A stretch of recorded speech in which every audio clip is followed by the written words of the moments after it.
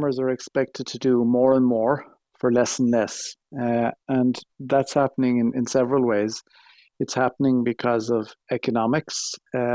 Prices for farmers in all sectors have not kept pace with the incredible increase in costs. So, whereas 20 years ago, a 60 cow farm was, a 60 cow dairy farm would deliver a very good living. Nowadays, people are expected to milk double that amount of cows to have a full-time living. That's economics. But what's also happening here is that economics is driving farmers to go for a particular model of calving all of the cows or the vast majority of them in a kind of a short 6-week period in dairy farms. And that's immense pressure on farmers. Uh, we hear stories all the time of farmers who don't have time to eat properly during that 6-week period. We hear stories of people who are terrified of getting any kind of sickness or injury during that period because the wheels can come off. And there simply is a huge problem with the availability of help, whether that be part-time through, the Farm Relief Service or full-time help. And people are depending on families, and it's one of the big sustainability questions.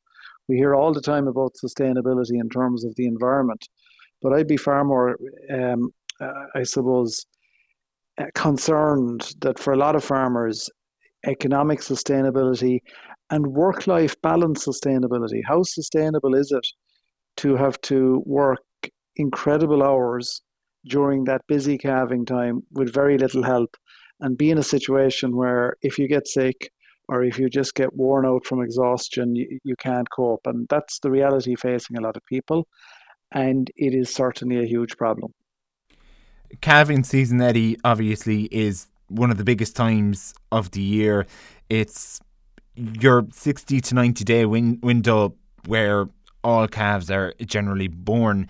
If we have a shortage of labourers for that busy period, what's the knock-on effect? The knock-on effect is, as I say, I think it's a sustainability issue. So you have maybe young, fit dairy farmers who can get away with this for several years, but not every year is the same. And if you get sick or if you get injured, then the whole thing becomes unsustainable very quickly.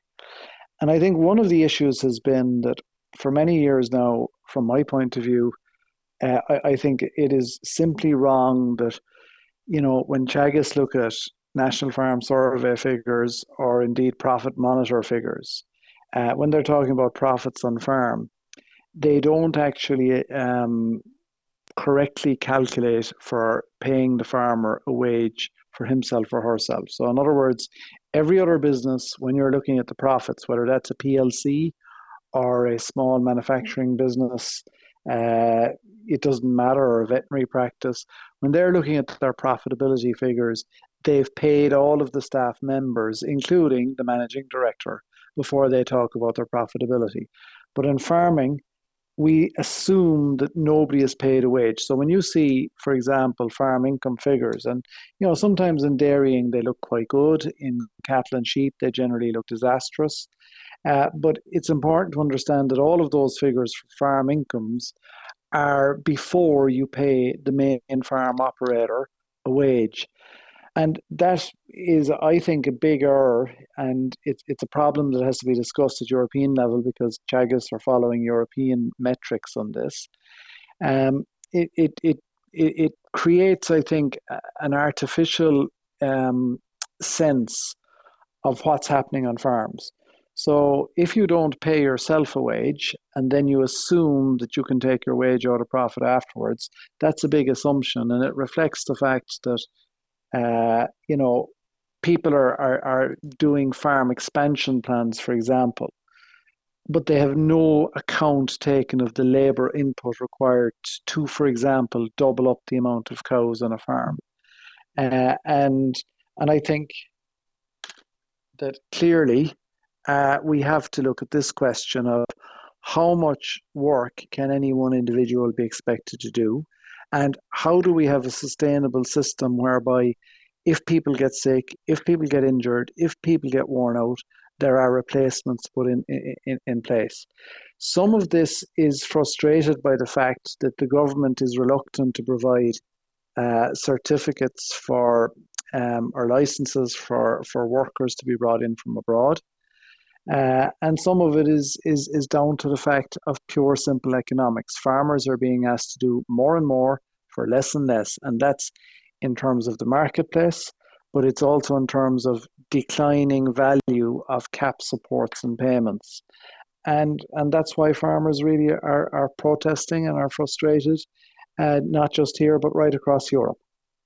Eddie, just to finish on that point, and again to come to recruitment, and you speak about burnout, and we've had many conversations, and I've no doubt we'll have many more about the health and safety implications of that as well. But I mean, you talk about being unsustainability. If people keep getting burnt out, they'll eventually exit the sector. And I mean, particularly coming into calving season, is it likely that this will be reflected on the shelves now when we go into shops and we try to buy our dairy products, or even your beef products down the line, that you could be looking at that reduction in supply? Well, we in ICSA met Tesco a few weeks ago, and they admitted that they were beginning to realise now that what they've done is not sustainable. And again, we use the word sustainable all the time about environment, but sustainable means being able to do next year what you did this year, really, right? And one of the things that they accept now is that beef price on the shelves has more or less been unchanged for 10 years.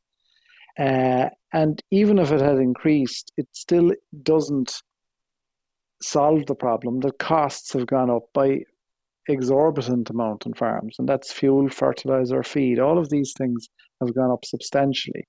Now, we saw fertilizer prices, for example, double and go 2.5 times in a short period of time. They've come back a bit this year, but they're still a lot more expensive than they were several years ago. And you can say that about all of the inputs that go into farming. So you can't really expect that farmers will continue to produce food year in, year out for the exact same nominal price on the shelves. And I see, for example, jars of coffee now costing €12, but the price of two steaks are still available for a tenner. That's not realistic. And I think we have to look at how do we make sure that people who are producing food have a work-life balance, same as every other sector of society, it has to be said. How do we make sure that they don't exceed the working time directive of the EU, which says maximum 48 hours? There's a lot of farmers at this time of the year will be far, far in excess of the 48-hour EU working time directive. But of course, none of these things are applied properly to self-employed farmers. And I would imagine there are other self-employed businesses in the same position, but I'll just talk about farmers. And it's simply not acceptable nowadays, and it's not sustainable.